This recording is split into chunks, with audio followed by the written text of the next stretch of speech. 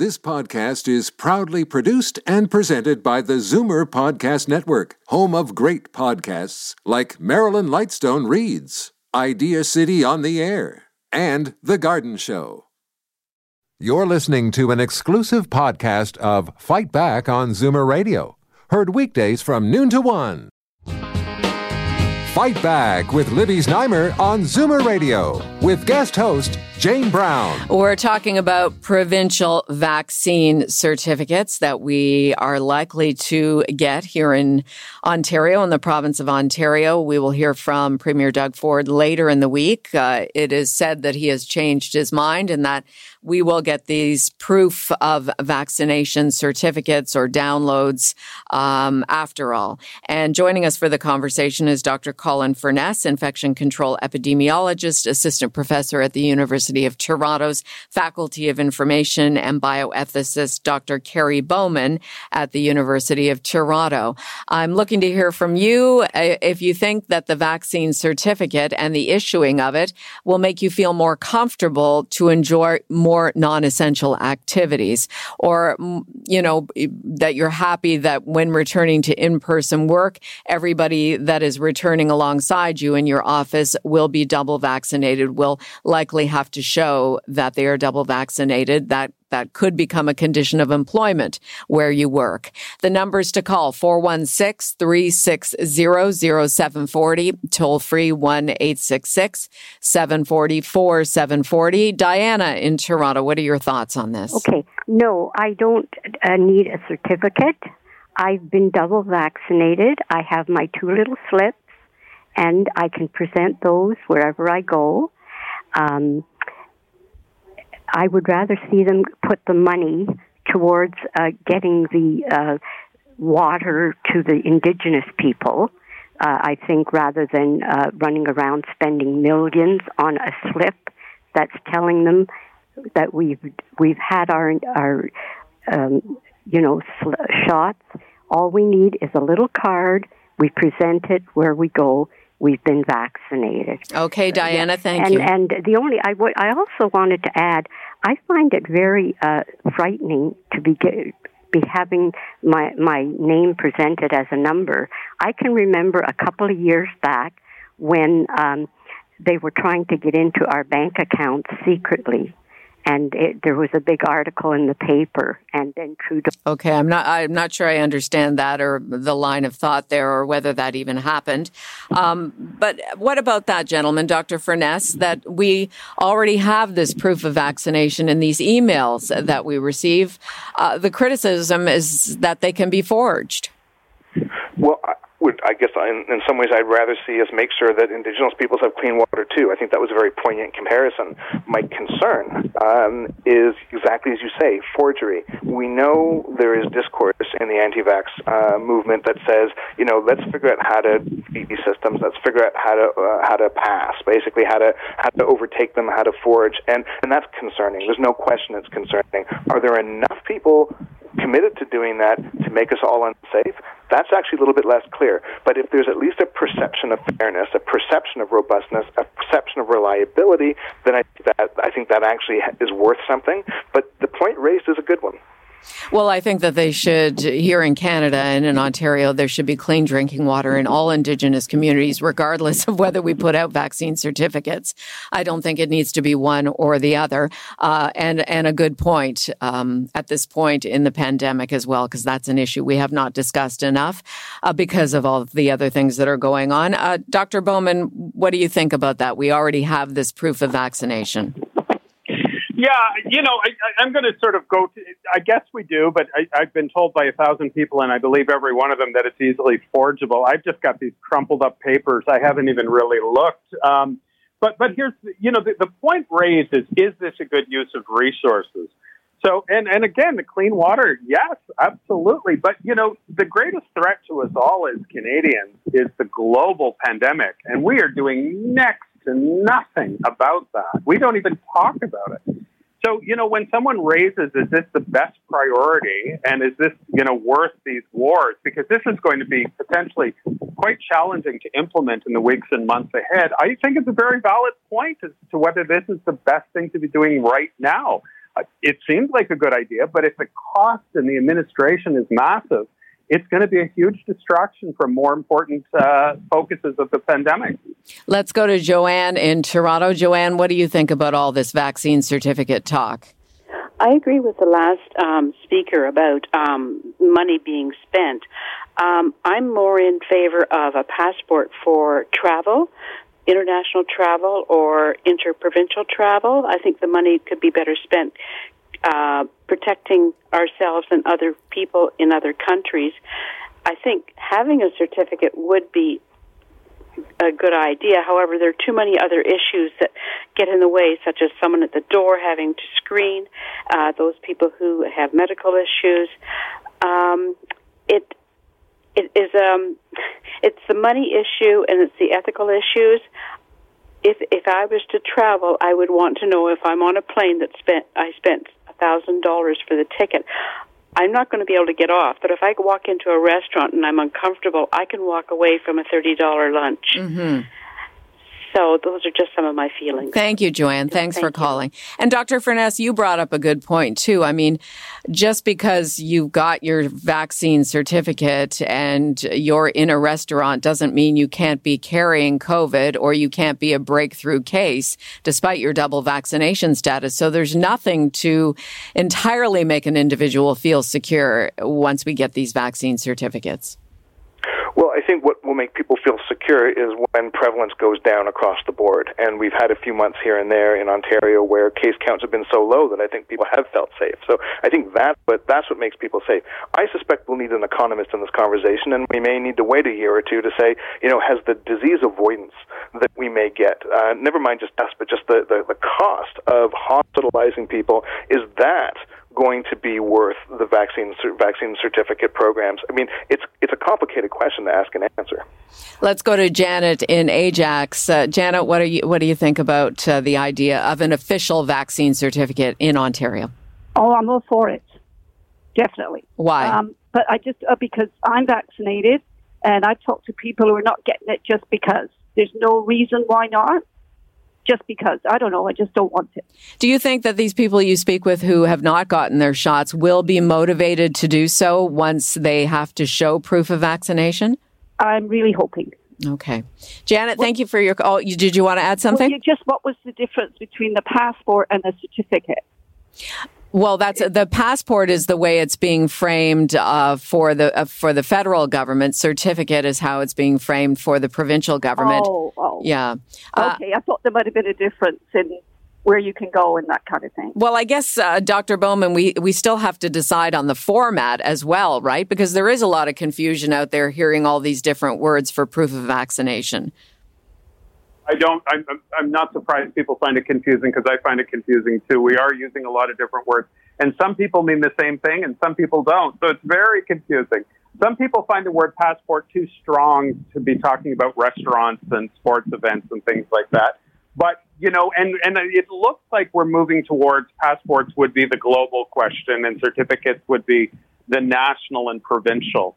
But I'm not even sure we've got consensus on that yet. And that's worrisome that we haven't even defined our terms yet, and we're already kind of, implementing it. Yeah, excellent point. What about you, Dr. Furness, in terms of the federal passport, the provincial certificate, and what needs to be thought of before we implement these programs? I try to stay away from the word passport because to me there's a connotation there of identify and control. And actually, if we do this right, we don't need to identify people and we don't need to control. Right? It should be allowed to enable, and it should be basically passing a token rather than having to necessarily reveal your identity and be tracked and controlled. So I think certificate is a more positive word, and I think words matter. Mm-hmm. Whether the word passport makes more sense for travel or not, I'd like to use positive language and really emphasize the fact that this is meant to enable and not surveil. Great. I like that. I thank you both for your points of view on this discussion. It looks like we're going down the path of vaccine certificates in the province. So great to hear some thoughts and points of view on how we should go about doing this, because it really is in its infancy, this whole idea. Thank you, doctors. Thank you. Thank you, Jane. Dr. Colin Furness is infection control epidemiologist and assistant professor at the University of Toronto's Faculty of Information. And bioethicist Dr. Kerry Bowman is at the University of Toronto.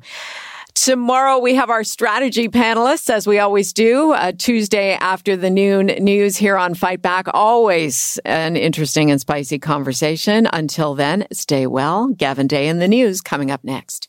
You're listening to an exclusive podcast of Fight Back on Zoomer Radio. Heard weekdays from noon to 1. Fight Back with Libby Znaimer on Zoomer Radio with guest host Jane Brown. Libby will be back on Thursday. Well, it would appear Ontario's Premier will make a long-awaited appearance this week to announce that he has changed his mind on vaccine certificates.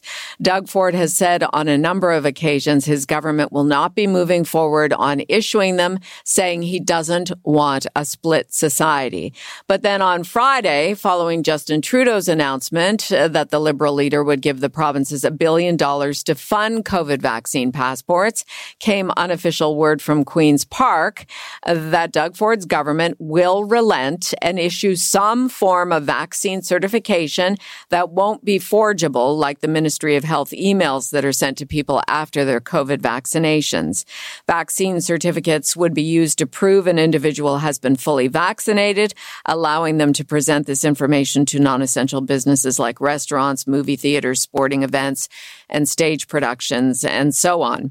We'll start by getting reaction to this news from Dr. Colin Furness, infection control epidemiologist and assistant professor at the University of Toronto's Faculty of Information, and bioethicist Dr. Kerry Bowman at the University of Toronto. Thank you both for joining us. Thank you. Happy to do so.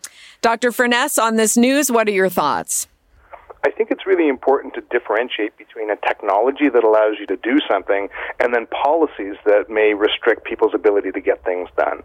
So really, the idea of a certificate or an app or whatever it's going to be, it allows businesses or governments or individuals to require that or make use of it. But then you need a policy framework around that. So you really have to see these things as entirely separate. I welcome the technology. I welcome the enabling of being able to do that kind of verification in certain scenarios, but it needs to be governed. And so when you say it needs to be governed, what are the considerations before moving forward with this? Well, we have to think about human rights. We have to think about equity. We have to think about access to essential services. We have to think about driving up the cost of things, possibly making some kind of businesses unable to really continue operations. So we just have to look at what we might call unintended effects, I think, of this kind of thing. And also the fact that, governments do sometimes surveil more than they should. And we just want to make sure that this is in proportion. I'll get your reaction as well, Dr. Kerry Bowman. Yeah, Colin makes some very good points, and I agree. So much of it, it's here. None of the ethical problems associated with it have gone away at all, but there's a large national and maybe North American consensus that the benefits of this will likely outweigh all of these other concerns. But still a huge obligation. How are we going to do it well is the question. And, we don't really know yet. We know next to nothing about this. Quebec has some interesting approach, and it seems that the opportunity for surveillance in Quebec is quite minimal. Mind you, our banks, our insurance companies, everybody tells us everything's bulletproof safe until something happens. But, so that is the beginning. But, let's just take an example. If someone says, okay, well, we're going to do random, we can't manage the volume, so we're going to check one in every, I don't know what, let's say 12 people or 20 people. That's actually very ripe for discrimination, even if it's not in the conscious mind for who you're going to select, et cetera, et cetera. So much of the devil will be in the details, as people say. And the ethical elements of it, we're yet to hear about. Vaccine certificates. We are expected to hear this week from Premier Doug Ford that he has changed his mind and there will be some sort of proof of vaccination that all of us who've been double vaccinated will be able to show to non-essential businesses, to our employers. But yes, no vaccine policy has been outlined as well. Dr. Furness, do you think these certificates will help prevent further lockdowns, which is what the business community is advocating for? I think they can, yes. I really hope we never have to use the word lockdown seriously again. And the way you do that is to try and control transmission in other ways. Testing is really important. We in Ontario have decided that testing is not something we're going to do extensively, so we've kind of ruled that out. Our other choices are actually pretty limited. And so I think having certain kind of reasonable rules that say, when people are sharing air indoors, you've got to be vaccinated. That would go a long way to controlling transmission, no question. Dr. Bowman, the way Dr. Furness just presented that, does that dot all the I's and cross all the T's when it comes to ethical issues? Not necessarily. I mean, what it does tell me, and you know, I think Colin would agree with this, it's, you know, it is the way forward, and none of the ethical problems have gone away, but this is what we're going to do. Look, I hope it works. I'm not suggesting it's not going to work. I'm not convinced we know for certain it's going to work really well and have been worth all of this. I think it's absolutely right that we should be doing it at this point. But remember, this is not a firewall. That does not mean that the restaurant that you're in is absolutely safe. There's no way it means something like that. So, you know, it's a tool of many other things, but, you know, how are we going to do it well is a huge element to this. And equity is going to be front of that list, surveillance. You know, when we look to British Columbia, and look, they may have changed it by now. I do my best to stay on top of these things, but people with medical or religious, and religious is a very fleetingly small group of people, by the way, but people with medical, they simply can't participate. They're not part of it. Now, Quebec is different, and BC may relent, but boy, the details are really, really important from an ethical point of view.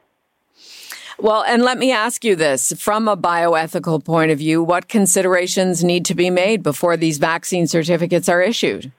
Well, how they're administered is a big one. You know, how you know, if someone's standing at the door, how you actually do that.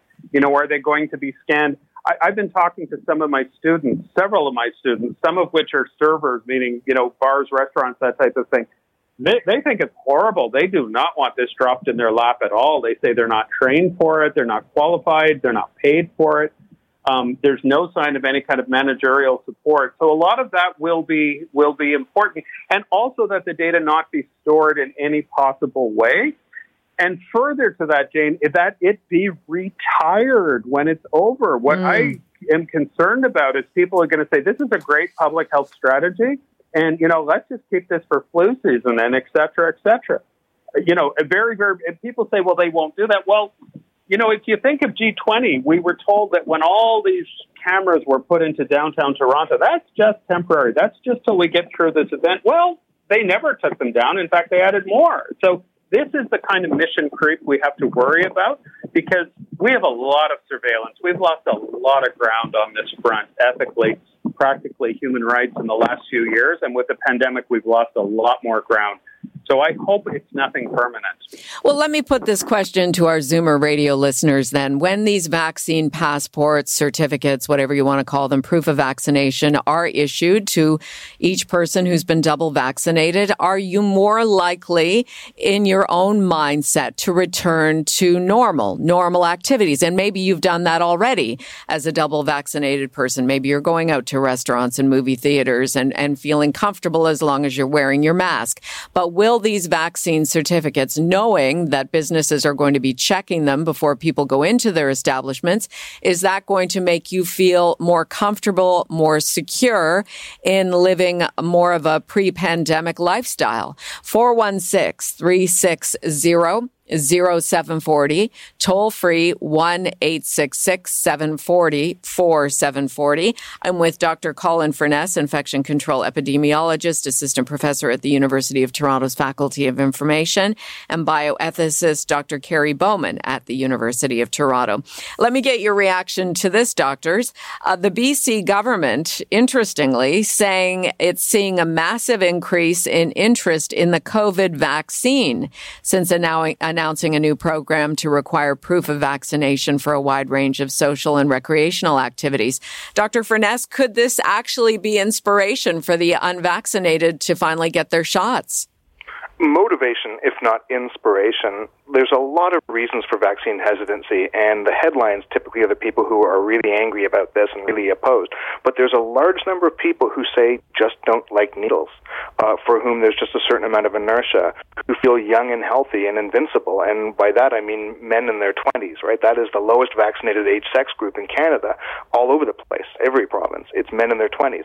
So these are groups that say, well, I don't really need it, don't really want it, but if I need it to go to the bar or to do other things, go to the movies, then I'll get it. And so with that group, yes, we will move a lot. We're not going to budge the people who are angry, but we'll budge the people who are somewhat, well, lazy is not a right word, but who just haven't felt sufficiently motivated. Right. They've been procrastinating, perhaps. Well, just a little bit more on the British Columbia situation.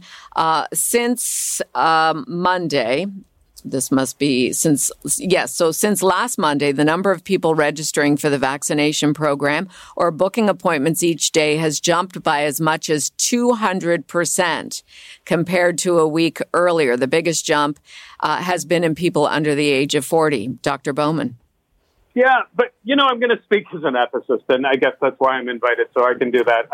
This isn't really about autonomy. We have to be very clear here. Some of the people that are doing this, and it's a mixture of I want to go to this bar, I want to go to this basketball game, and I want to keep my job, because that's happening as well. This is not preserving autonomy. I mean, I know people that are now being vaccinated absolutely against their will, and they're doing it to protect their livelihood because they're raising children or whatever their situation would be. I know senior people in the Toronto teaching hospitals and the University of Toronto that are in this position. They don't agree with the data. They don't think it's right, etc. Now, the groups that Colin mentioned, it may just be what many people would call a nudge, and that may be very helpful. But, this is not free and informed consent for a lot of people. They are doing it because they're being forced to do it. And, autonomy really has been our moral foundation in terms of how we practice healthcare in Canada. Look, we're in unusual circumstances. We're in a global and national crisis. Hopefully it's justified, but I wouldn't minimize this from an ethical point of view. We're really deviating from the things that we would normally do and believe in. We are catering here at Zoomer Radio to an older audience, a 45-plus audience. So we're likely, if you're listening, very likely you are double vaccinated. So we'll take a quick break, but I want to get to your phone calls here in just a moment on whether you will feel more comfortable to do more things in society as a result of these vaccine certificates. Every indication is that we're going to hear more about this from Premier Ford this week. He's changed his mind and moving forward with some sort of provincial proof of vaccination. Will you feel more comfortable, more secure in living your life more normally, I guess, more in a pre-pandemic style if you were to have these vaccine certificates, if we as a society have these certificates? 416-360-0740, toll free, 1-866-740-4740. You're listening to an exclusive podcast of Fight Back on Zoomer Radio. Heard weekdays from noon to 1. Now, Fight Back with Libby Znaimer on Zoomer Radio with guest host Jane Brown. Libby will be back on Thursday, so it's great to join you again for a few days. Another week is underway, and that means our Zoomer squad is here to discuss issues important to those 45 and older. Peter Muggeridge is senior editor at Zoomer Magazine. David Kravitz, chief membership officer at CARP and vice president here at Zoomer Media. And Bill Van Gorder is chief operating officer and chief policy officer at CARP. Welcome to you all. Hi, Jane. Hi, everyone. Hello. Hi, Jane. We will definitely talk about the election and get reaction to the various announcements aimed at older voters since we last spoke a week ago. But first, one of my favorite topics, and maybe yours as well, travel. The vast majority of us are now double vaccinated, so we're thinking about getting on airplanes and going on trips and vacations. But it's not like the pre-pandemic days. There is a lot of new information, and there are many considerations to take in mind before booking a holiday. Bill, CARP is involved in what looks to be an informative forum on travel called the Return to Travel. Tell us about this. Well, the Return to Travel event is another of our national webinar web presentations that's going to try to answer all the questions that people have about traveling these days. And you're right, although it seems like the opportunities for travel are increasing and things are getting somewhat safer, there are still some real concerns, a lot of questions, a lot of uncertainty, and we're going to try to explore those with our viewers as we do the event. Bill, without giving too much away, what are some of the considerations that now, as Zoomers, we should be thinking about if we are really going to take a vacation and, like say to a resort in the Caribbean or a European vacation? What kinds of things should we be considering? Well, first of all, the consideration of the safety of the location that we're going to, whether or not it's being adequately controlled, what kind of situations are we going to run into there? How will our insurance cover us there? What will the healthcare possibilities be like? Those are all questions in terms of destination. Then how we get there. Overseas travel still has a lot of questions for a lot of our older Canadians, especially because they have health issues that they're dealing with as they travel. And one of the big questions we're hearing, they're asking about, and they're hearing about it, and I heard you talking to Libby last week, and that's the airport situation. Many of the seniors are saying, look, I think that it's probably fairly safe once I get on the airplane for what I've heard, but the airports don't seem to be handling it well. So what are the large airports in this country where I leave? How am I going to handle them? And what's the airport situation where I'm going to land? And there's a lot of talk, especially in the internet, about these questions, and we hope that our experts on the travel webinar will help sort through some of these questions, and if not answer them totally, at least let viewers know where they should find the most up-to-date answers as they're trying to make their decisions about traveling in the next couple of months. It's called The Return to Travel, and it is on Thursday, September 9th, starting at 11 in the morning until 2 in the afternoon. I know, Bill, my husband Myron and I have been talking about the possibility of going to a resort maybe in November or December, but we want to make sure that the resort we go to, everybody there, all the staff is double vaccinated, and also that we can get a PCR test for our return fairly easily. I mean, in a perfect scenario, actually at the resort. Will this be some of what's talked about? Well, it will be. That's one of the questions that people are asking. And how do I find out? Do I trust what the resort is saying, for instance, on their website, or where do I find someone in Canada who could let me know what the current information is? And it's so fluid all the time. This information is not consistent. So how do I make sure I'm getting the most up-to-date information about where I'm traveling, how I'm going to get there, and how safe it's going to be to get there, and how easy it's going to be to come home once it happens. And what happens if there's another uptick, another crisis, a change in the rules while I'm away? A lot more questions than answers these days, and our experts will try to give you the best possible answers and what to keep looking for, so you'll know right up to the time you travel where to get the best information. David, I want to get you to weigh in as well. The fact that CARP is doing this Return to Travel webinar, and I first heard about it here on Zoomer Radio, feels like an endorsement that it's okay for Zoomers to begin traveling. Your thoughts on that? I don't think it's okay, and I don't think it's not okay. I think what we're saying is we know people are starting to plan. We know that destinations are starting to accept bookings again. So what we're trying to do is to equip people to make the best possible decisions as they go into the planning that they are already starting to do. So rather than say, shut it down, don't even think about it, we're saying, open yourselves up to the possibilities, but here's the kind of information that might be helpful. Okay, very good. It's called The Return to Travel. There's more information online at carp.ca. Okay, to the election, and I'll start with Peter, getting your takes on what voters are feeling with 3 weeks to go. We're in this campaign now for 2 weeks, 3 weeks remaining to September 20th, according to Nanos research. And we were talking to Nick Nanos this morning on the morning Zoom.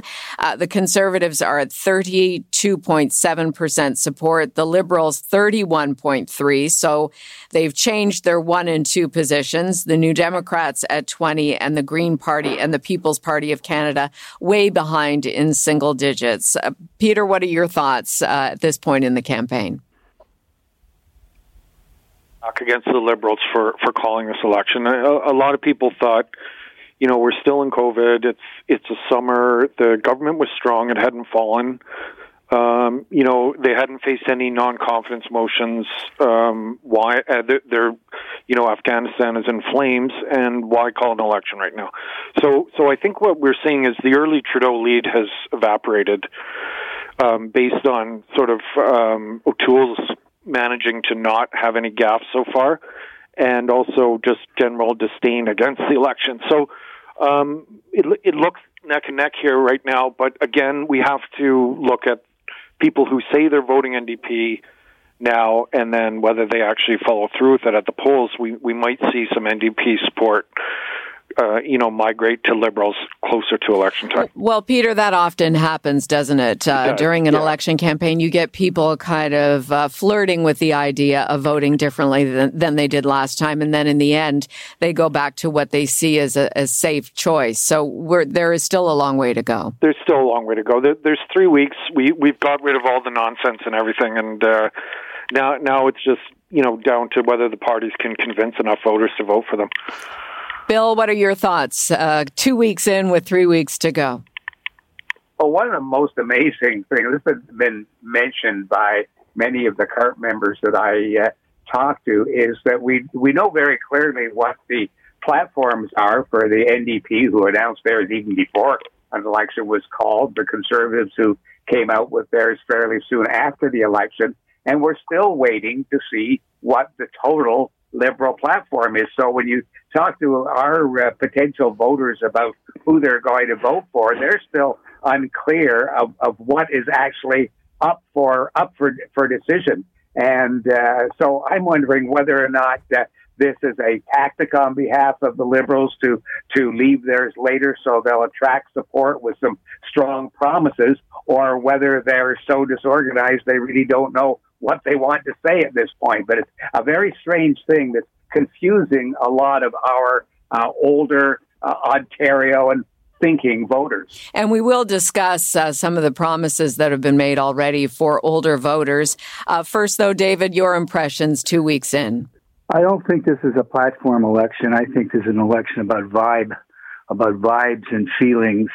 And I think that if you look at some of the visceral anti-Trudeau feeling that's out there, particularly among the younger voters, I would think it would be very worrisome to the Liberals. I think it's significant that O'Toole is trying to position himself as a non-frightening alternative. And Jagmeet Singh the other day came out and sort of said that he'd be open to working with a Conservative minority if it happened. And I think what he's trying to do is hang on to his people to say, don't panic and leave me in order to stop O'Toole, because I can work with O'Toole as well. He didn't make a big prominent thing out of that, but he did say it. And I think that the feeling now is that O'Toole is trying very hard to be moderate. I'm not scary. I've got some common sense ideas. You may like them, you may not, but they're not like over the top. And I think Trudeau is just suffering from a lot of backlash against, real or perceived, I'm not going to say, but his lack of delivering on stuff. He's very good at rhetoric. There's been a lot of criticism about, lack of follow-through, and I also don't think that the Afghanistan thing is helping at all. So I think we're on a trajectory for a minority government, whether liberal or conservative. Not much movement in the final seat totals, but it'll be interesting to see who nips who at the finish line. It's our Monday Zoomer Squad. David Kravitz, Bill Van Gorder, and Peter Muggeridge. I'm Jane for Libby. She's back on Thursday. And you're listening to Zoomer Radio's Fight Back, talking about the election here. And certainly if you want to get in on the conversation, if you're flirting with the idea of voting differently than you did in 2019, we definitely want to hear from you and why. 416-360-0740 or toll free 1-866-740-4740. Let's talk about the dynamic that played out over the weekend. The Liberals canceled Justin Trudeau's event in Bolton here in the GTA over security concerns. That was on Friday evening. He was having a private personal day on Saturday, Justin Trudeau, and then yesterday in Cambridge, just down the 401 from us here in Toronto, where he was met. Well, he wasn't met, but his bus was met with some very angry, vocal minority, anti-vaxxer protesters who were crude and rude, to say the least. Signage with expletives, just really in bad taste in terms of presenting what it is they're protesting. I asked Nick Nanos this morning on the Morning Zoom whether he thinks that might play in Justin Trudeau's favor, because the vast majority of Canadians are vaccinated and believe in vaccine certificates, or at least want them, and like the idea of mandatory vaccinations for events and for going back to work. What do you all think of that, Peter? I think this plays very much into Trudeau's hands. He's sort of casting about, looking for an issue, looking for something to grab onto, and now he's got it with these sort of U.S.-style angry protests. And although O'Toole was very quick to distance himself and didn't hem or haw or play it up like we've seen Trump do, Trudeau's tagging him with it. He's calling them conservative supporters. He's saying O'Toole's not being distancing himself strongly enough. He's saying he's got to keep his MPs in order, and so this could be a tonic for Trudeau. And O'Toole just looks at it with worry, like he's built up this, as David said, this image of moderation, and then he's got the yahoos out there, and it even though they're not conservative supporters, it's hard for him to explain that they're not. Let's go to Dennis in Brampton. Dennis, what would you like to add? Go ahead. So you're touching on the purpose of my call, and that is there's only one party that has been crystal clear about vaccine mandates and passports. And I think, Jane, you had reported earlier this week some 83% of Canadians are in favor of both. So I'm wondering, where are the voters on this? Because specifically I point to the Conservatives, maybe less so with the NDP. They're waffling on that issue. And why are they waffling on that issue? Could it be that a significant portion of their base are not in favor of vaccines and or masks? Mm-hmm. I'll wait for your panel to comment. Yes, thank you, Dennis. Great question. Over to you, Bill. Well, there's no question. We surveyed our members on the question, and they are overwhelmingly, well over 80%, in favor of passports for travel, and even a majority very much in favor of passports for attending public events. So for the older voters that CARP speaks with, it is a no-brainer, and they're looking for a party that will support passports. David, to Dennis's question there, you would think that Justin Trudeau would be making a bigger issue of his promise to deliver what the vast majority of Canadians are looking for with vaccine passports and mandatory vaccine policies. I think that there's a difference between whether you're in favor of an issue or not, or whether it's decisive in the election or not. I don't think vaccine passports are going to be a deal breaker either way. Now, you could argue they should be. I'm not making that point. I'm just saying that it's very well known in any kind of research, opinion research, that people may have an opinion on something, and yet that there's other issues that drive them more. I don't see people splitting between I must stop Aaron O'Toole from being prime minister because if he wins, there won't be vaccine passports. I must make sure Justin Trudeau is reelected because that's the only way we're going to get vaccine passports. I just don't. There's so many, executional problems and operational issues, and how's it going to happen? And then it's all going to be over, God willing, by within 6 or 7 months. And then who have I got in there running the country? I don't see. I'm a minority view here, I guess, on this panel. I don't think the heckling of Trudeau is going to amount to a hill of beans at the end. I don't think it's an issue that helps him, and I think there's deeper currents going on. Why has Aaron O'Toole picked up 8 points in your choice for prime minister? He's only a 1.5 behind. I think there's a general feeling of reaction for some reason against Trudeau. And I don't think that vaccines and masks is enough to offset it. They've got to come up with something very substantial to change this erosion of their support. But I could be wrong, but that's just how I see it. Well, I'm glad we have differing perspectives on our Zoomer squad. What do you think about what David is saying? 416-360-0740, toll free 1-866-744-740. We'll go to Brian in Toronto. Brian, your thoughts on the election so far? Well, thank you for taking my call. First of all, I'm a double vaccinated guy. I believe in the vaccination, but I don't believe in vaccination passports because I don't know, as the last gentleman just said, that in 6 or 7 months it may all be for naught. And I think it's going to create a divide amongst people. It already is beginning to do that. However, I think that what's happening here, people are getting a little tired of Trudeau's pretty boy tactics. Everything is, he's got great comments, but very little action. All he's done was given CERB money out to people that didn't deserve it. We have a deficit that our great-grandchildren will be paying for, and I think it's time for a change. Okay, Brian, thank you for your call. Peter, what do you say to that, or just the issue in general? Well, that's Trudeau's weakness is he's good at giving out money, and he's good at communicating that he's giving out money. But he hasn't really come up with a plan on how he's going to pay for it or how the economy is going to start paying, generating revenue to pay it. And that's his big weakness, I think. And, the mask, the vaccine passport and the mask mandates they're almost red herrings, they're sort of diversions from the fact that his campaign lacks a very clear and cogent economic recovery plan. Let's talk about issues for older Canadians that have been promised so far, and I'll go around the table again. The Liberals so far, Justin Trudeau has announced that a re-elected Liberal government would spend $9 billion to address Canada's long-term care sector. The party is also planning to double the home accessibility tax credit, meant to help make homes more accessible for seniors and people with disabilities, to provide up to an additional $1,500.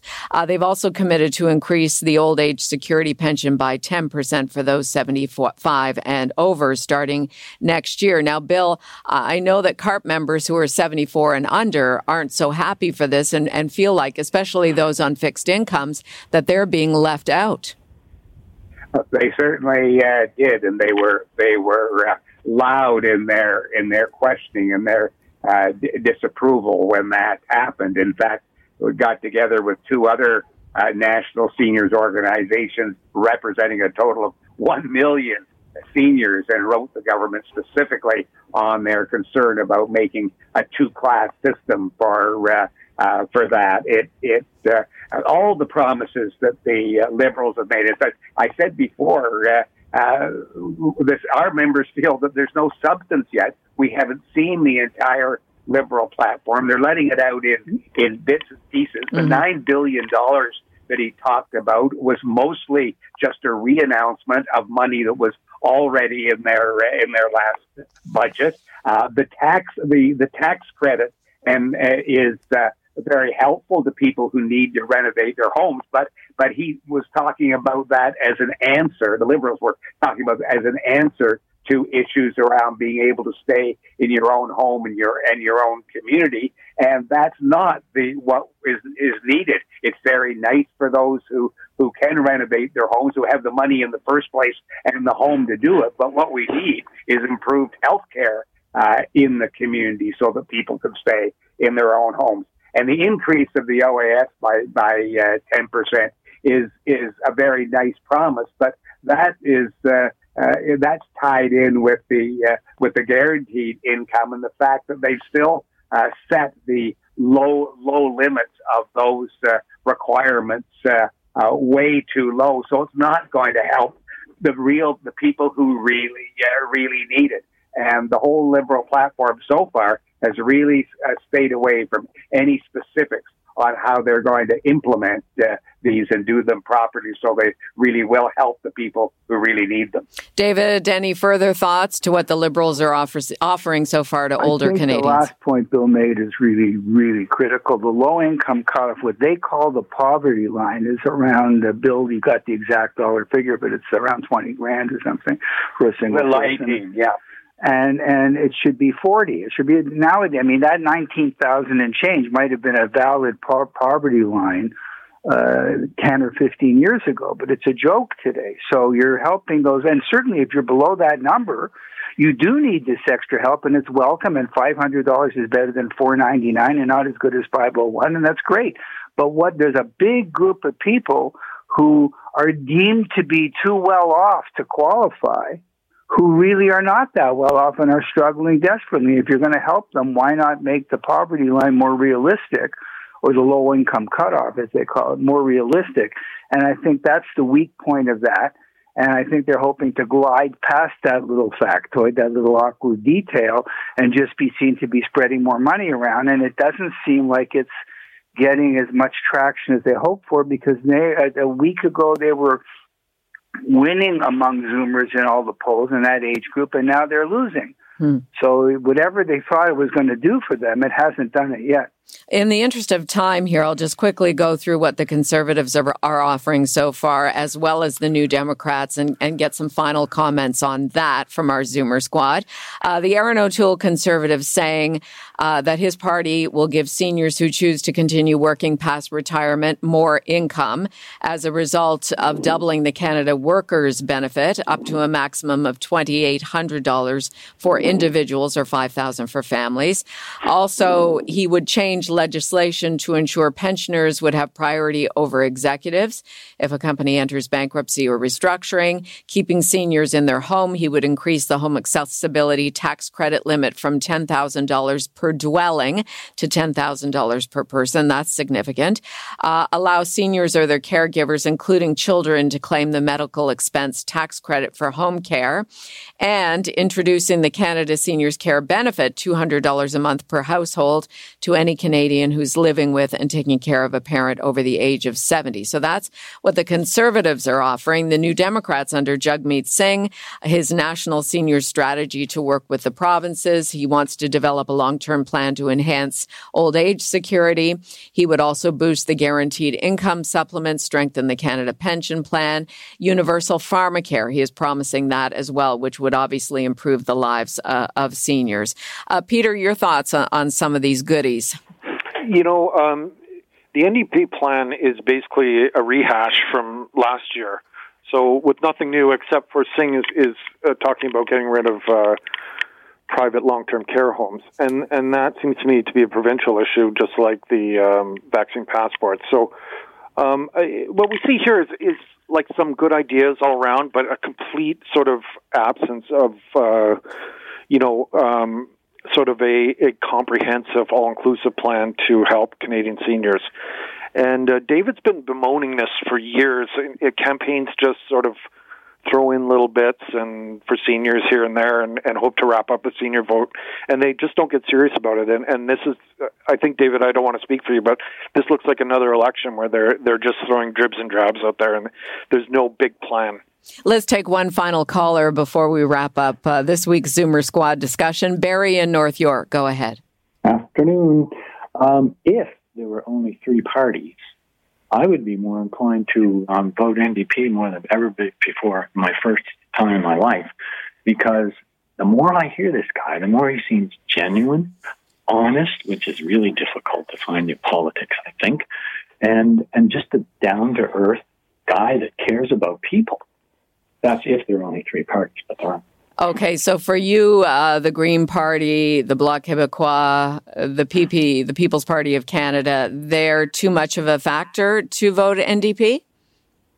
Too much of a factor? Well, why? I mean, these are the three. There are really just three main parties, with the Greens and the People's Party at the very bottom in terms of voter support. Right. Well, I said if there were only three, I'd be more inclined to vote for NDP. But there aren't, and I'm going Green because I think that's the only way out of this terrible environmental thing. We need a party that really cares mostly about the environment. Okay, Barry. A rough ride.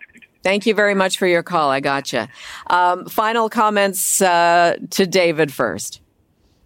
Well, I think Peter was right. All the parties are checking as many boxes as they can when it comes to seniors, because nobody's obviously going to come out and say, I don't care about seniors, because they know that we vote in massive numbers. So there's a number of boxes, and they're checking off as many as they can. I think the Conservatives probably ranged a little bit further afield than I would have expected them to, which is kind of interesting. The NDP talks about strategy. To me, whenever I hear the word strategy, my weasel word meter goes up, because it's one of those nice-sounding things that really doesn't mean anything. But they're all paying appropriate duty call, check the boxes, and none of it's bad. But I reiterate, I think this is an election about vibes and about general feeling of, who do I see at the helm? And I think that's, at the moment, not a favorable environment for our friend, the Prime Minister. And Bill, to you, final comment today. This is becoming a much more interesting election than most of us thought it would be when it was announced. There's still a lot to be heard and to be specific, and I look forward to being able to talk about it for the next 2 weeks till we finally know what the answer is. It's right up in the air at the moment. All right. I'll look forward to speaking with you all, hopefully, on Labor Day Monday, if you're joining us on the Stat holiday. In the meantime, have a great week, guys. Thanks, Jane. Thanks, everybody. Peter Muggeridge, Senior Editor at Zoomer Magazine, David Kravitz, Chief Membership Officer at CARP and Vice President at Zoomer Media, and Bill Van Gorder, Chief Operating Officer and Chief Policy Officer at CARP. Our Monday Zoomer Squad. Jane for Libby here on Zoomer Radio's Fight Back. And coming up in the second half, now that it appears Ontario residents will be getting vaccine passports, what are the considerations before they're put out? We will discuss with a panel of experts next. You're listening to an exclusive podcast of Fight Back on Zoomer Radio. Heard weekdays from noon to 1. This podcast is proudly produced and presented by the Zoomer Podcast Network, home of great podcasts like Marilyn Lightstone Reads, Idea City on the Air, and The Garden Show.